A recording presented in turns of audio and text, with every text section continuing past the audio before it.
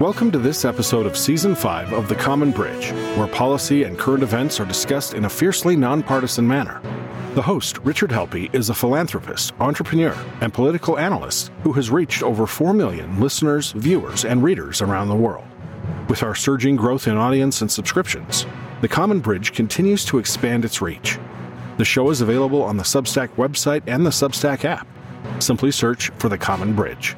You can also find us on YouTube and wherever you get your podcasts. The Common Bridge draws guests and audiences from across the political spectrum, and we invite you to become a free or paid subscriber on your favorite medium. This episode of The Common Bridge is brought to you by Sensei, who offer an affordable cyber solution to small and medium-sized organizations. From creating an incident response plan to providing cyber awareness training and phishing simulations, Sensei delivers the tools to help your company prevent a cyber attack. Curious to see where your company stands on cybersecurity? Begin with a free cyber health evaluation that takes less than 30 minutes with no obligation to buy. You will get a credit score, but for cybersecurity. Start your journey with Sensei today. Hello, welcome to The Common Bridge. It's your host, Rich Helppie, and we're really enjoying Season 5. We've got a real good guest today, Russell Dobular of Do Dissidence. I hope I'm pronouncing all those things right. Russell, welcome to the show. How are you? Great. How are you doing? I can't complain at all, and I hope you had a good Thanksgiving. We're recording this the Monday after Thanksgiving as we roll into the holiday season. It seems really hard to get our bearings on what's going on today, but I came across Russell and his broadcasting partner. I don't know how you describe your relationship with Keaton Weiss, but putting out some really interesting stuff. So maybe that's a good place to start. Tell us a little bit about the show you're doing, where you're doing it, why you're doing it, and maybe a little bit about your biography and background that led up to this. Well, me and Keaton, we started out the way all great political journalists do, as shit posters. So we had a mutual friend who was a hardcore Hillbot, and we kept teaming up on him. And we kept liking each other's posts. And Keaton started the project, actually, as a blog. And he saw that my shit posts were had unusual literary merit. So he asked me to start writing articles for the blog. Eventually, the blog turned into a podcast, and that was basically, we just had an irregular schedule. It was like a hobby. So when one of us wrote an article, we would just schedule a podcast at our convenience to talk about the article. After a while, we had so many people who really enjoyed the podcast who said, you guys should do this full time. We said, all right, well, the only way to do that full time, really, you got to go on YouTube. Like what we're doing, like that's kind of the back alleys of this whole world. Like YouTube is really where this conversation happens. So we went on and we've kind of exploded. And now, ironically, after a long time not writing, we're getting back to writing articles as part of the mix. Where do people find the program? It is on YouTube. We also have a Substack, paid or free. All the content goes in there. You can sign up on Patreon, which will also get you all of our content. And that's all under the Do Dissidence moniker. Great. And I would recommend it. It's interesting that you have this journey in that a very popular guest that's been on The Common Bridge many times. We're also, Keaton will kill me, we're on Rumble too. You're on Rumble. YouTube and Rumble. Okay. Not Truth Social, though. No. I mean, that's kind of like another Twitter kind of thing, isn't it?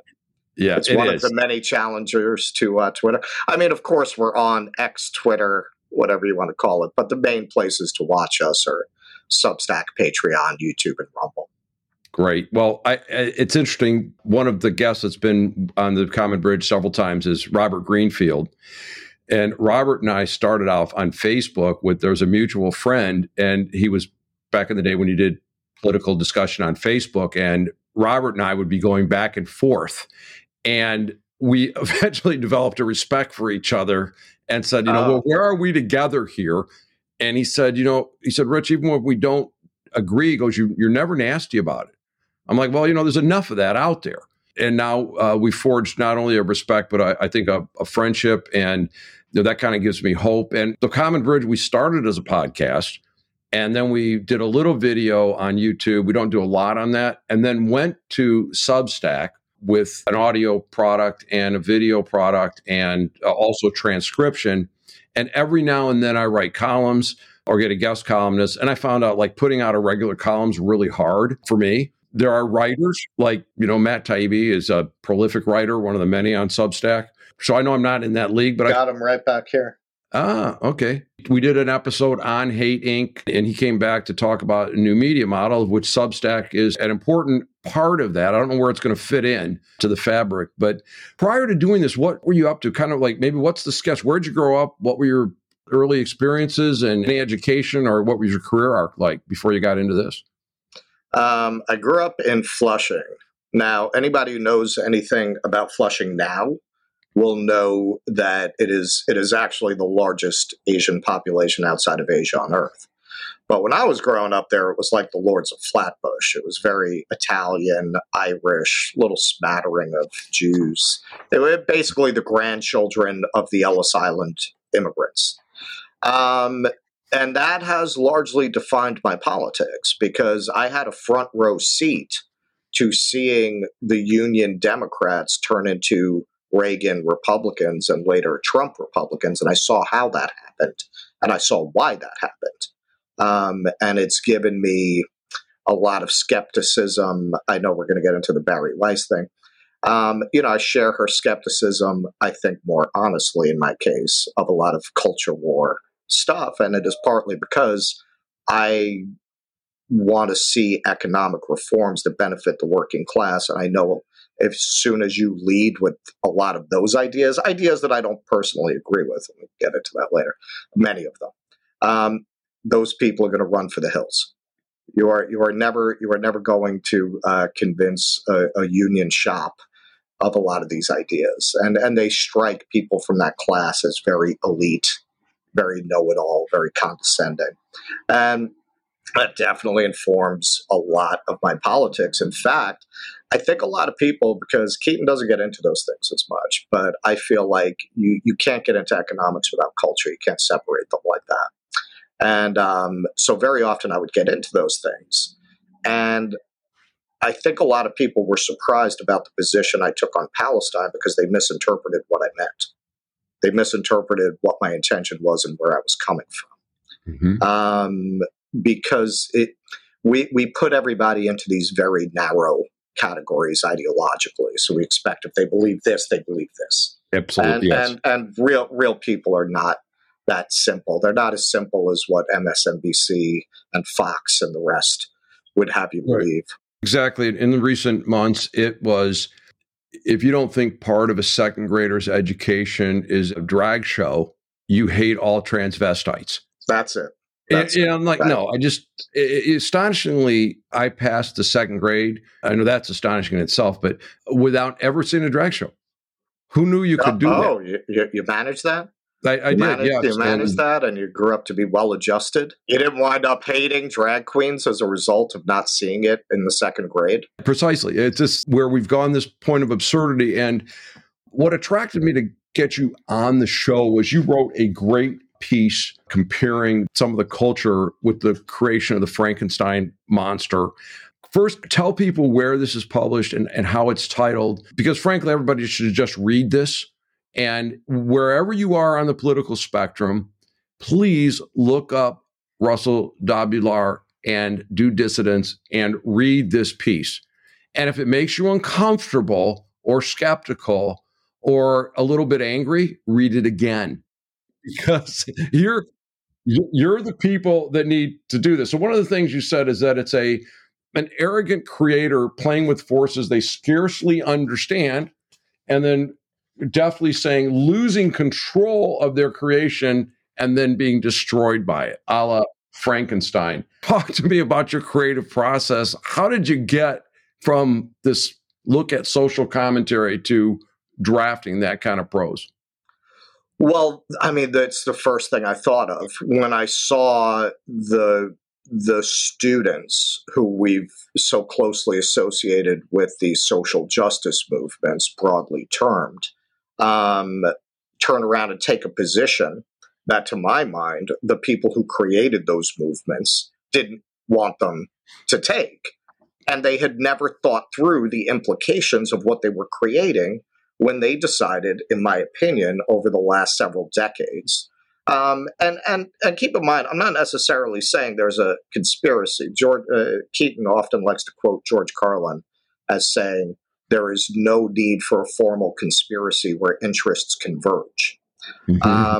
I think coming out of the 60s and 70s, there was a vested interest, and we know this. We know this from, I believe it's the Powell memo, where he wrote this extensive memo that is Supreme Court justice about how the people had gained too much power over the economy and the culture, and corporations needed to use their resources to fight back, and they needed to become more involved in politics. They needed to become more involved in the media. And it worked. We're living in the aftermath of that world. And I think part of that, and we know corporations, if you read Anand Giridharadas' Winners Take All, he really gets into this, how corporations threw a lot of money into universities and very willfully took the kinds of people who might have wound up social workers in the past and directed them to places like McKinsey with the argument to them, well, no, you have to know how the system works, right? I mean, if you really want to change the world, you got to know how to scale your ideas. You have to learn how the nuts and bolts work. And, by the time you get out of McKinsey, you're not interested in changing the world anymore, except in the most superficial way. So I think part of that has been to separate identity questions from questions of class and economics.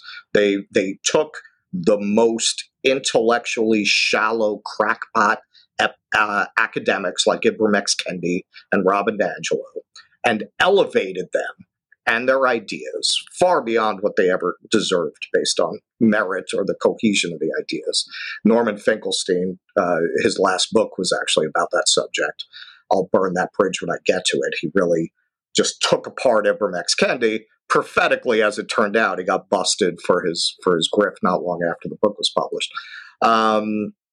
But I think they intentionally embraced a very divisive ideology that does not go anywhere, that cannot be concluded, that cannot reach any kind of level of equilibrium or resolution, because it's great for business. Just keep people fighting over microaggressions and get away from the real tangible racism and start getting into concepts that are more akin to a religious idea like sin. You start talking about, it's in everybody, everybody's around. Okay, well, how do you prove that? And how do you eradicate it even if that were true?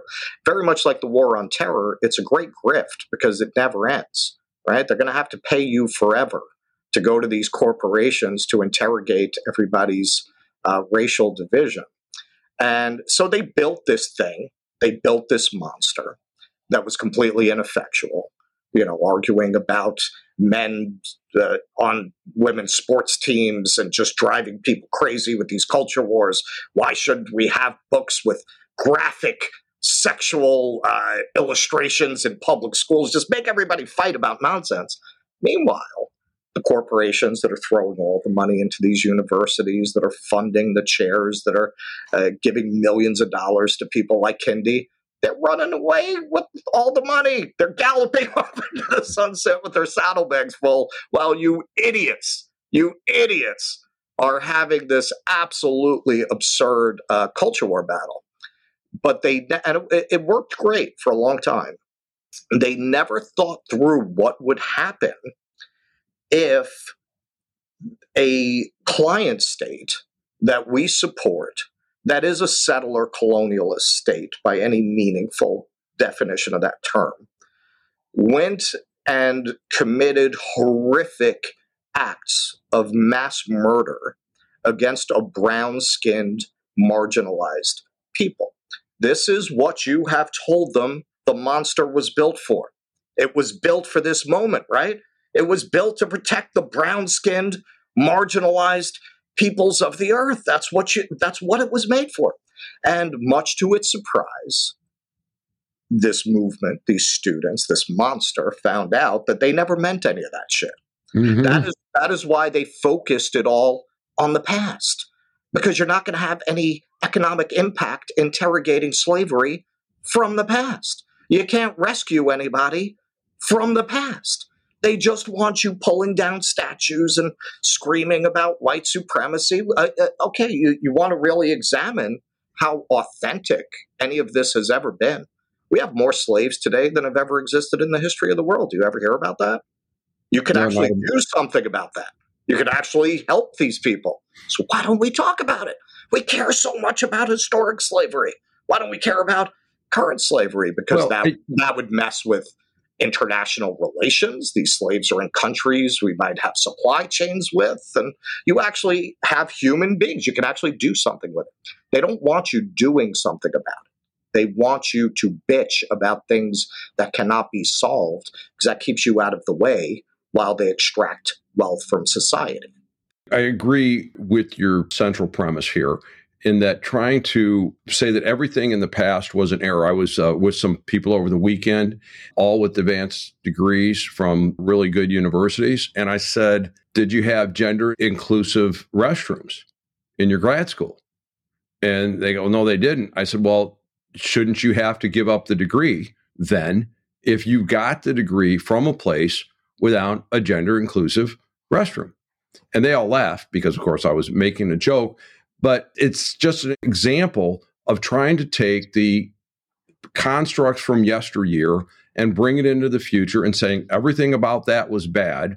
And now you have to pay for it, even though you weren't there, instead of dealing with what we have in the present. And you say in your column, again, redirect the famously disruptive energies of youth away from questions of class and economics and towards questions of race, gender, and sexuality to the exclusion of all other things.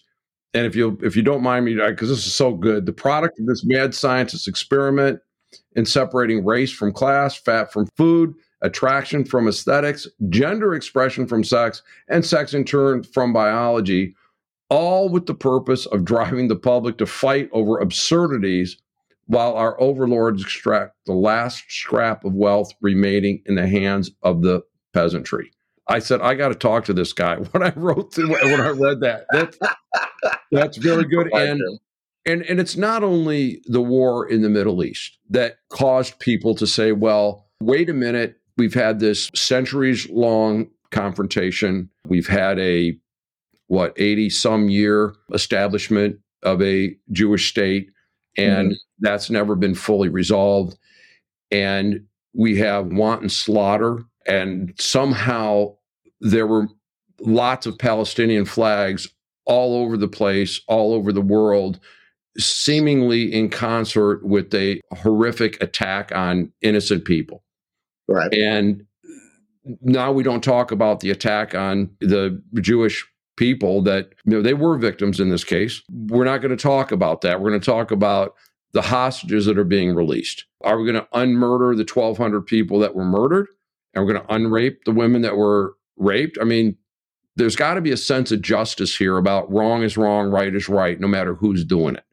And we seem to have gotten away from that so much. It's not about what's being done, but who's doing it. And we're seeing it every place now. It's all, as to your first point about, it's all about identity. I think that's a straw man argument. I'm in that space, and I have yet to see anybody say, oh, yeah, no, murdering civilians, that is awesome. That's great. That's what I've yet to see anybody say that. At most, the aforementioned Norman Finkelstein will argue that he can't, and I think a lot of us feel this way. It's very difficult to judge what people who have been kept in a concentration camp do to their captors. Now, that doesn't mean that it's right, but for the grace of God. And, he mentions Nat Turner's slave rebellion, where they did kill children. They did kill women. It doesn't mean that it's right. And yeah, I have yet to see anybody who says that it is. So I think that's a straw man saying, well, if you're saying stop slaughtering 70% women and children in Gaza, that means you think it's great to do that with civilians, which, by the way, it came out subsequently. A lot of those deaths were from the IDF. But it's kind of beside the point. You're right about over 200 deaths by the IDF. And what people don't want to face is that in war, a lot of people catch bullets and shrapnel that are non-combatants. That's what happens.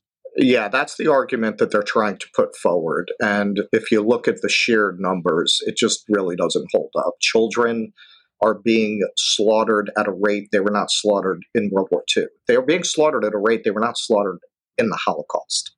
So that argument just doesn't hold water. And I saw Abby Martin, who does a lot of work in this area. She interviewed a former, I think he was an IDF soldier. He was an Israeli. And he said the greatest propaganda feat Israel ever accomplished was convincing people that this was complicated. It's actually the simplest thing in the world. And he's right. History did not start on October 7th, 2023. History started long before that. And it's very interesting to me. I did a second piece about Juliana Margulies, who is just a narcissistic dingbat who's been running all over the place, just screaming the most ignorant stuff.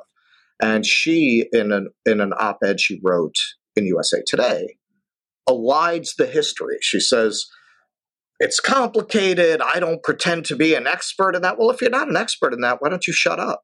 Like, why are you talking about this with such authority if you don't understand that? Because they don't want to talk about it. Because they know once you start talking about that, the whole premise of Israel starts to come apart.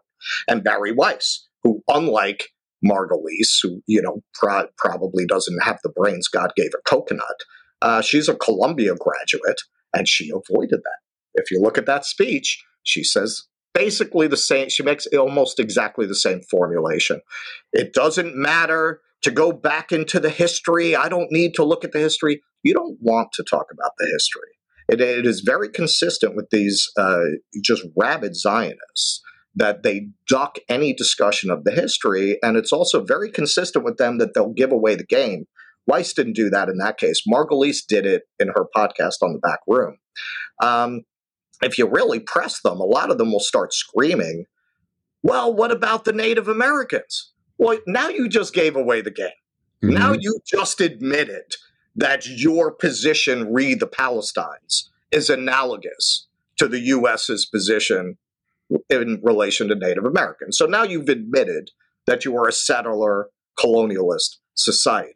And a very simple answer to that is, yeah, well, if what you're arguing is it is the great misfortune of Israel to be committing war crimes and genocide against a people in the modern world instead of 100 years ago, you're right. Sorry. I mean, is that what you want? You want sorry that it's not okay anymore to just mass slaughter these people and take their land. Like, what do you expect the response to that to be? These are interesting questions, and I think there is some historical parallel. But if you look around through the history of mankind, there's always peoples that have been subjugated. There's always been people subject to genocide, and the formula is the same. So that's okay? Yeah, no, I'm not saying it's okay. I'm saying that it's the native people are moved off their land. They can't use their religion, their language, their ways of life. They have things imposed on them. In the process of doing a research on a number of indigenous peoples about this, and it's the same formula every place you go. And then the question says, okay, now what does justice look like today?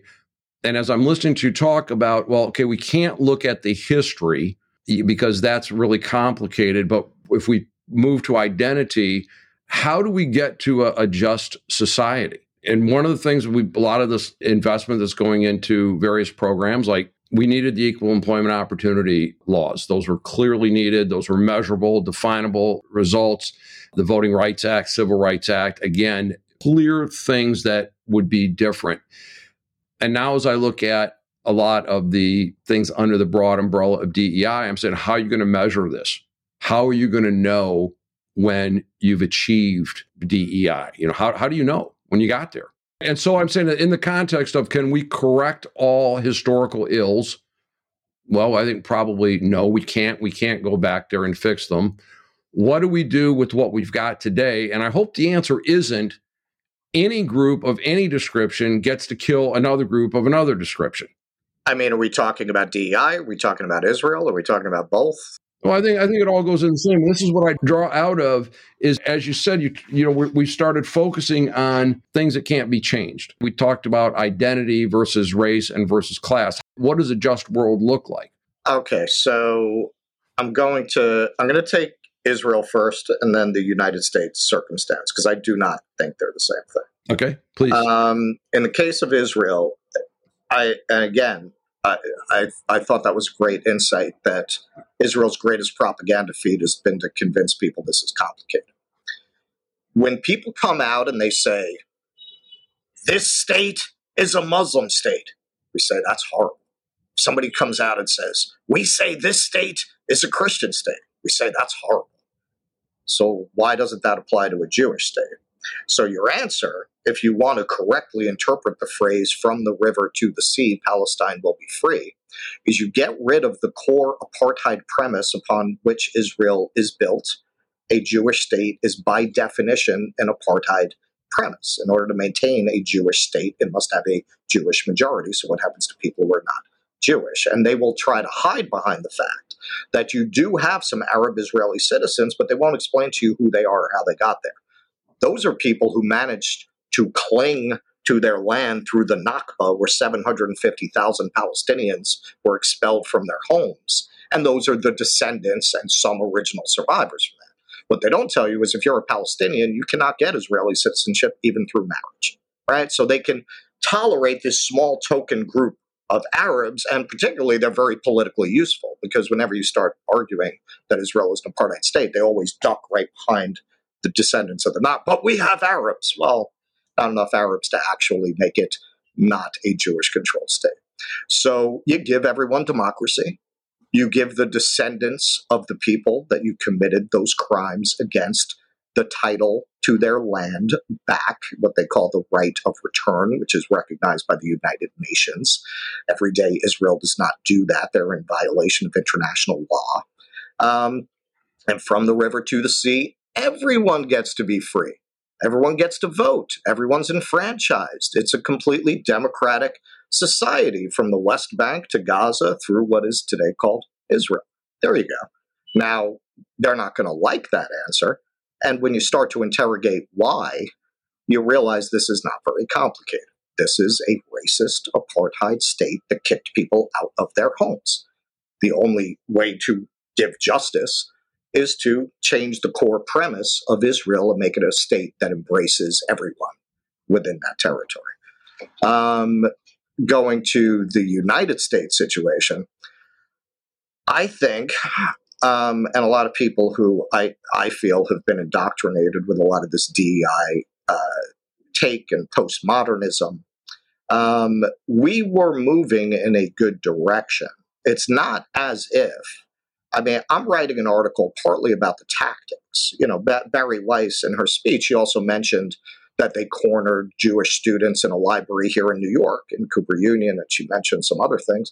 Well, what did you think was going to happen when they trapped people like Riley Gaines in a classroom for 3 hours without consequence? What did you think was going to happen when you let them drive Brett Weinstein off of the campus of Evergreen without consequence? You've been encouraging them to express their political views through physical intimidation and violence, as long as it was directed at women who feel they have a right to ban penises from certain spaces, as long as it was directed at some poor McDonald's manager who, you know, gets accused of a microaggression on a TikTok video, as long as it was directed at things that don't cost you anything, you were fine with that.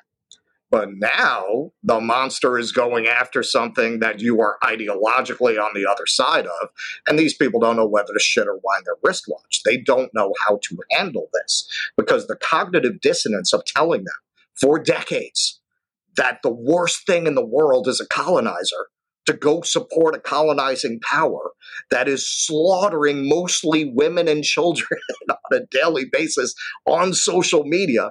It's just too much cognitive dissonance. It's just too much. They didn't question Ukraine. at all, because that was white on white. It didn't mess with the narrative that you programmed them with. But this is just too much. And my hope is they start to question all of this as a result, because now they have seen that they were sold a bill of goods, that these people who told them they care about brown people and marginalized people and people with marginalized identities, it was all a con job to keep these people from causing the kind of trouble that they don't want them to cause. Yeah. So how do you solve it? I think it is very disingenuous to actually say that, well, to be on the side of the Palestinians is uniquely a product of wokeness and postmodernism. If you look at the kind of multicultural liberalism that preceded that movement, it would have been on the Palestinian side. I think we were moving in a good direction as a society, certainly not perfect, certainly not where we needed to be. I even think there are some useful ideas that come out of intersectionality and critical race theory, but even Kimberly Crenshaw says they're using these ideas in ways that she never intended. Like, is there some value to the idea that, as Derek Bell originally argued with critical race theory, that there's an element of injustice in the racial justice system that can only be explained by racism, so that it's a bigger problem than changing the law to try to fix it? Yeah, I mean, that is a very worthwhile thing to question. My argument would be we could have asked those questions from a liberal perspective rather than a postmodern perspective with its attendant roots in Age of Enlightenment principles of rational thought. Postmodernism throws out the idea that there is such a thing, or that there are epistemologies that are more useful for interrogating the contours of reality than others.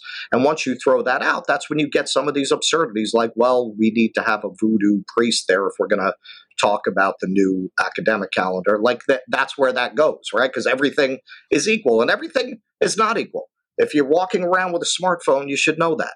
Try to create a smartphone throwing bones and leaves. See how that works out for you, right? Now, at the same time, this is a mask-off moment with some people who have been considered allies in civil libertarian issues and free speech, like Douglas Murray, like Barry Weiss. And this is what I mean when I say I think some of our viewers, because they heard me say things like what I'm saying now, thought I would be on the other side of an Israel-Palestine conflict. And no, I mean, I don't want to necessarily put a label on it. People have different understandings of what liberal means. But I would say what I understood as the left social project before everybody went batshit, that's what I am. This is what we've lost on this pathway to the extremism and polarization that we have today. And in reading some of the things that you've written and watching some of your shows, it made me smile because I have a fellow traveler here. I know you're going to get hit from the right and the left.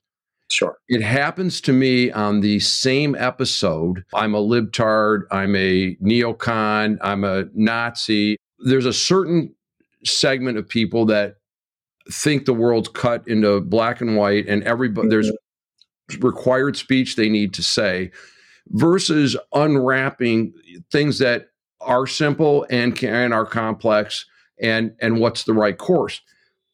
My experience is this: meeting people of all descriptions for a long time, people are basically the same. They all kind of want the same thing. But there's this kind of layer at the political level and in now the captured established media ecosystem that keeps feeding us what is bullshit, that somehow we hate each other.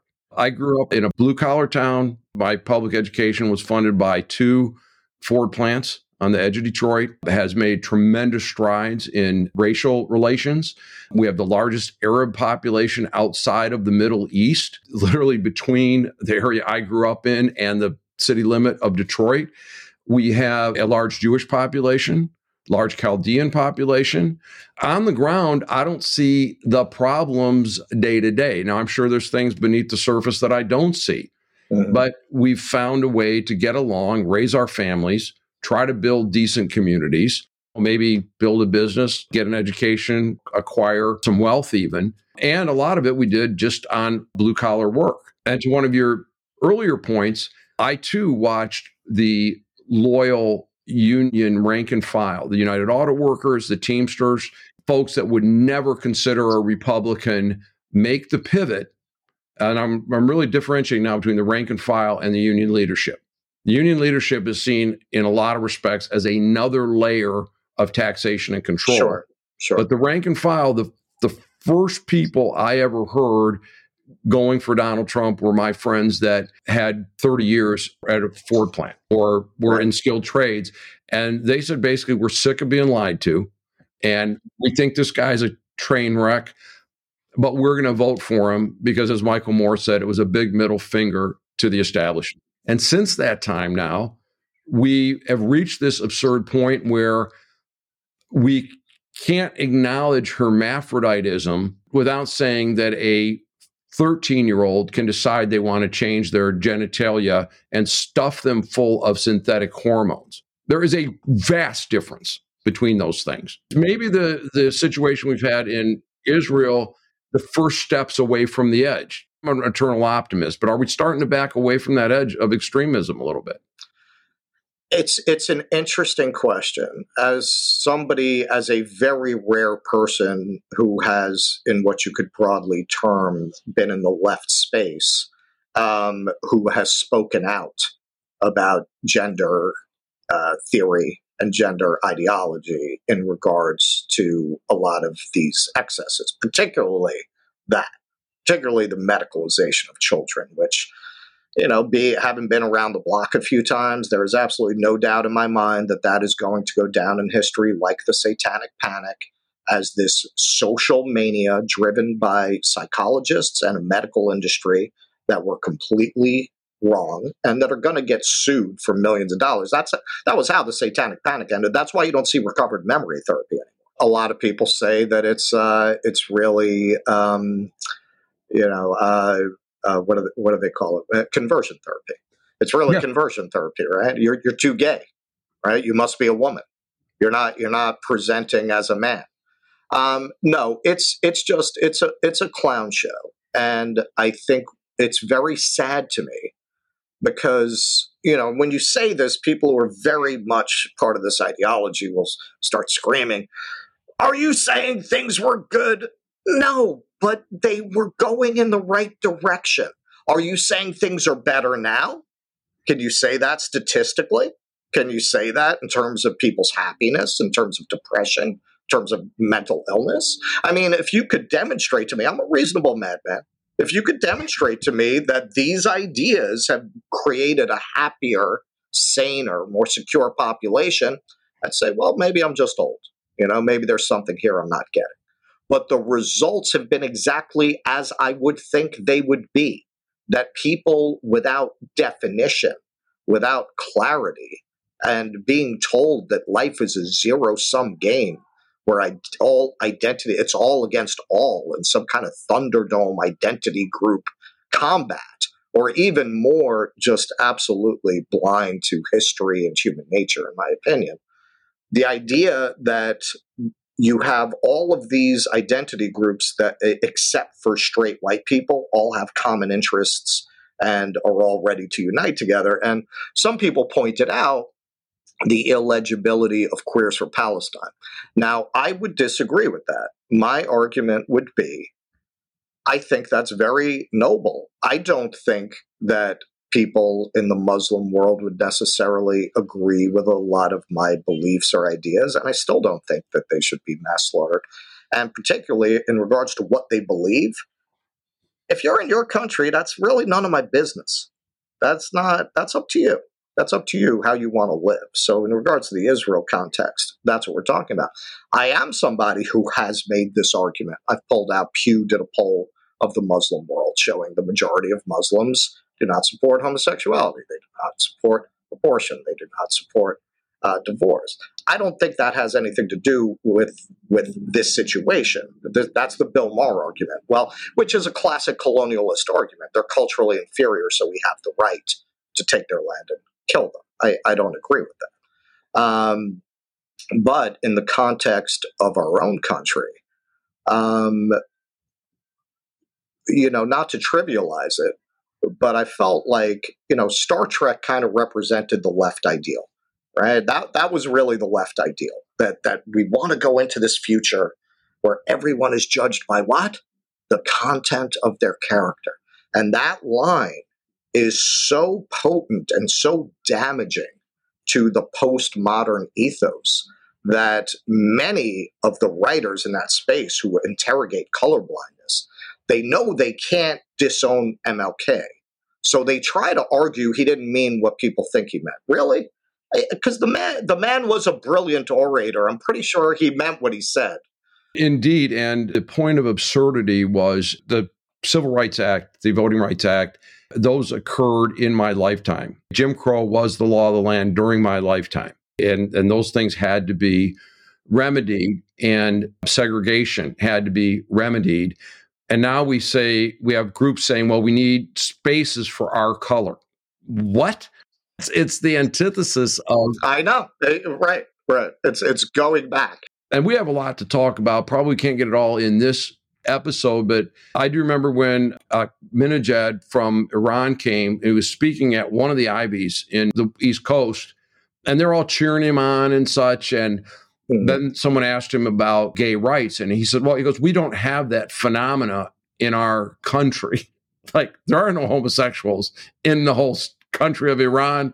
And at that point, I was like, okay, his star just fell. And sure enough, it did. He was not the savior of the world at that point. Well, I think that's what you fall into when you have this very shallow understanding of the world, that it's everyone versus straight white Westerners. And it's just not that simple. I think it's very noble to be Queers for Palestine, as long as you understand that in much of the Muslim world, that is not returned. That feeling is not returned. You're not going to see Saudis for queers. And as long as you understand that, it's fine. I don't think that's necessarily a crazy position, but understand it's not as simple as what you've been taught. You go back, you watch Spike Lee's Do the Right Thing. And that movie really got into that, how you had tensions, not just between blacks and whites, but between the Asians and blacks, the Asians who own the stores, right? That's the real world. It is not that simple. And why is it important to understand that? Because if you're going around thinking that the only problem with human nature is whiteness, you're going to be very surprised to find out that what you've been calling whiteness is actually humanness. And the sins of European societies have been the sins of all societies that have reached sufficient levels of material resource and military prowess. Because guess what, Sunshine? You're going to start fighting each other. And eventually, somebody of a different shade is going to take over and do very much the same thing, because you never really addressed the problem by just getting rid of the whiteness. Well, and also that this dilemma that those that want to define us by identities, they can't decide if Asians are a minority that we need to protect, or if they're a part of the oppressor class. And Harvard and other places have made it harder for Asian students to get in. The mayor of Boston, when she was elected, they didn't know whether to celebrate. Hey, we now have an Asian woman, a woman of color, first time as Boston mayor. Ooh, Asian. Is she of color? They can't figure that out. And I've said this on this program before, what the nomenclature is Asian Americans, Pacific Islanders as a group. Anyone that knows anything about the history knows that is not a united group. They hated each other. They killed each other. The Kingdom of Hawaii was annexed by the United States. Orientals, as they were coined back then, were not allowed to vote. A lot of that really bad history, but I can see somebody saying, Chinese. Yeah, they were very low. Well, that was the Chinese Exclusion Act. That was 1882 to 1943. And the Native Hawaiians didn't want to admit they had Chinese blood. They'd cop to Portuguese and German real quick, but not so much to Chinese blood. They're all kind of yellow, so we'll put them in one box. I mean, that was the incredibly racist thing that has been done.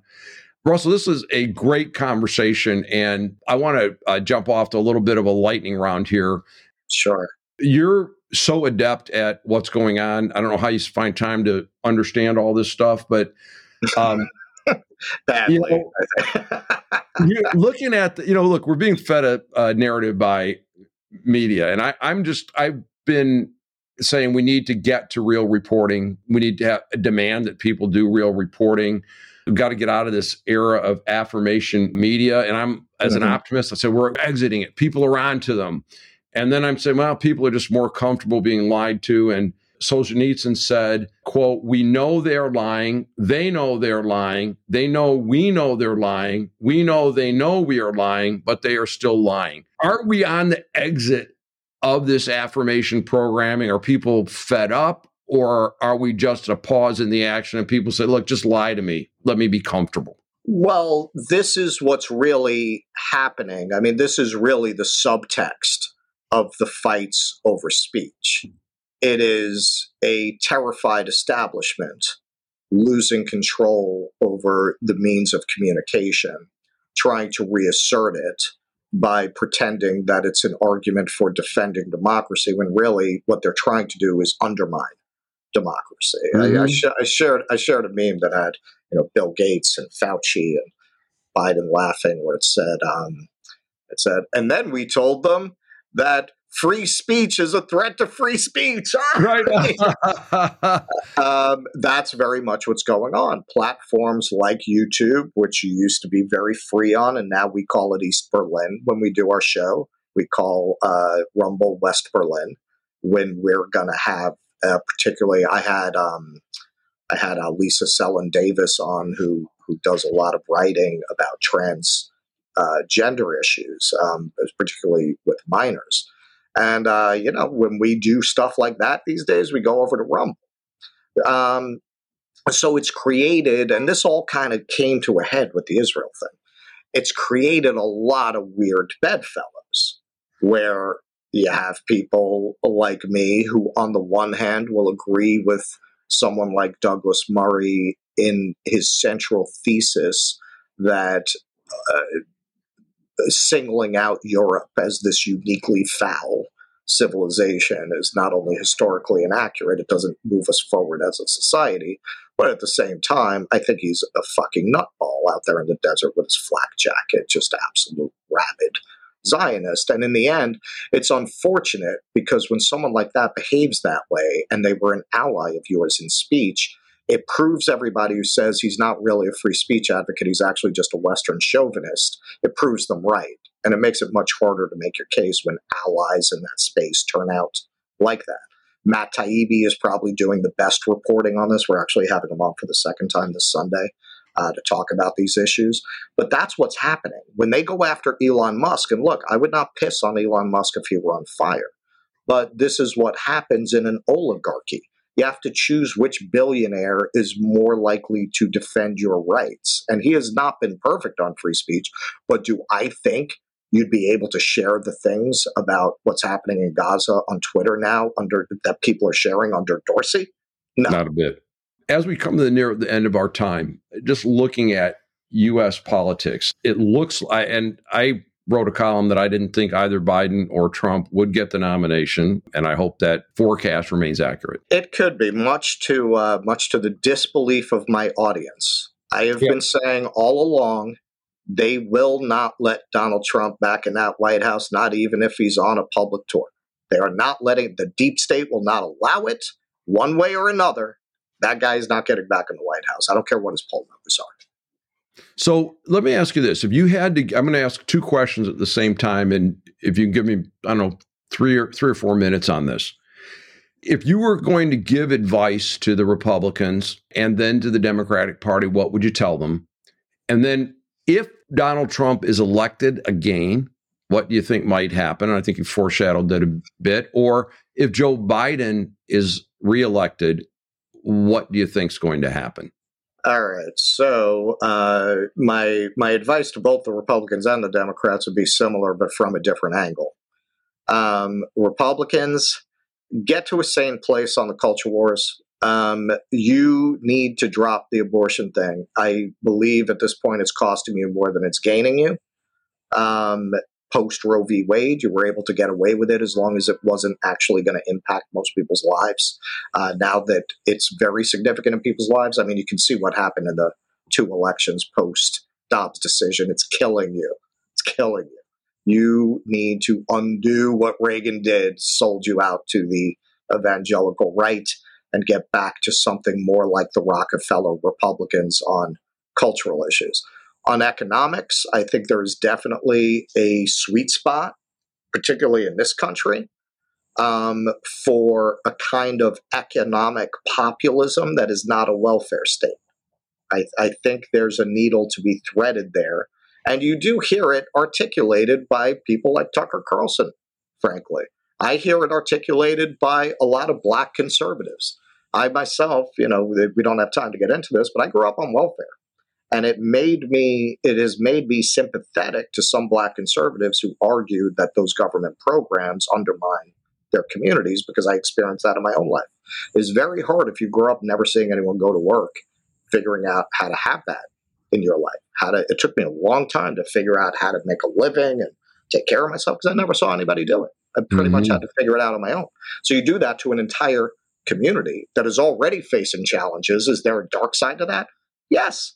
Yes, there is. It's not as simple as just saying, oh, conservatives, which is what they do to Black conservatives. They just shut them down immediately. So I think there is a space for the Republican Party to find something that would be a uniquely American form of the hand up rather than a handout, right? I think that's where you have to go, but mean it. Mean it. Don't do the compassionate conservatism, George Bush bullshit platitude. Actually do it. Actually do it. And really, what that means in an American context is jobs. This is a big part of why Donald Trump won, because he articulated something like that. He just didn't actually do it. In a minute or two, if Donald Trump does get elected, you say they won't let him back in the White House. So riots in the street, what stops him? You're saying if he gets elected? Yeah. I don't think it'll get that far personally. If you're just playing out the hypothetical scenario, I think no matter who gets elected, this is kind of the last election that in any way resembles regular order democracy, at least at the presidential level. I think the wheels are coming off the country. No matter who wins, people who didn't support that person are not going to accept the results.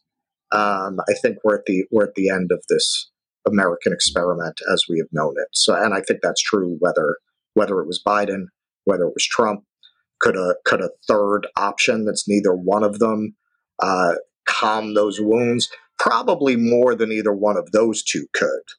I have said for a long time, again, much to the disbelief of some of our listeners and viewers, I think it's going to be DeSantis. That is my theory, that they will not let Trump be the nominee, and he's the one who would who's going to pick up his voters. Haley, they're not going to get behind her. And Biden, he's a mummy. Like economics is complicated. I'm not going to completely put the economy on him coming out of the bizarre situation of COVID. Maybe it could have been done better. Maybe not. Maybe the things that Trump would have done would have made things worse, because he probably would never have let Powell raise the interest rates like this. So what, would we be facing 20% inflation, or are the economists wrong?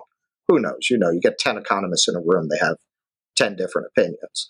But a lot of people said, Trump is the anti-war candidate by comparison to Hillary.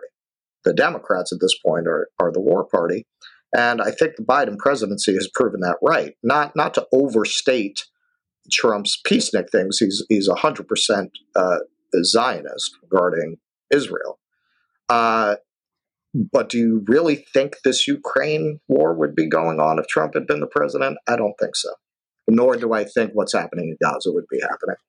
We've been talking with Russell Dobular of Do Dissidents.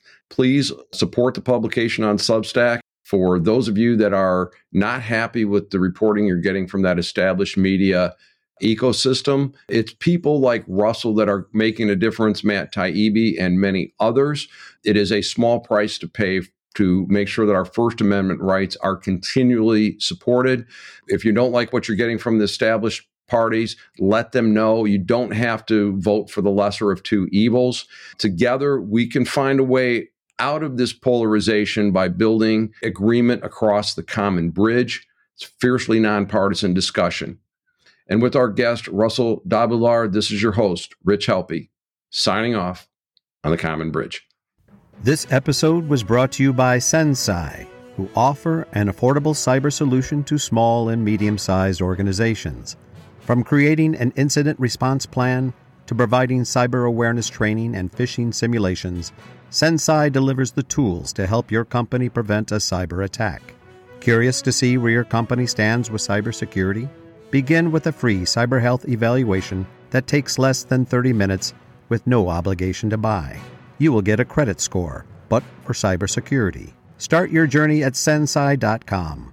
That's SENSCY.com.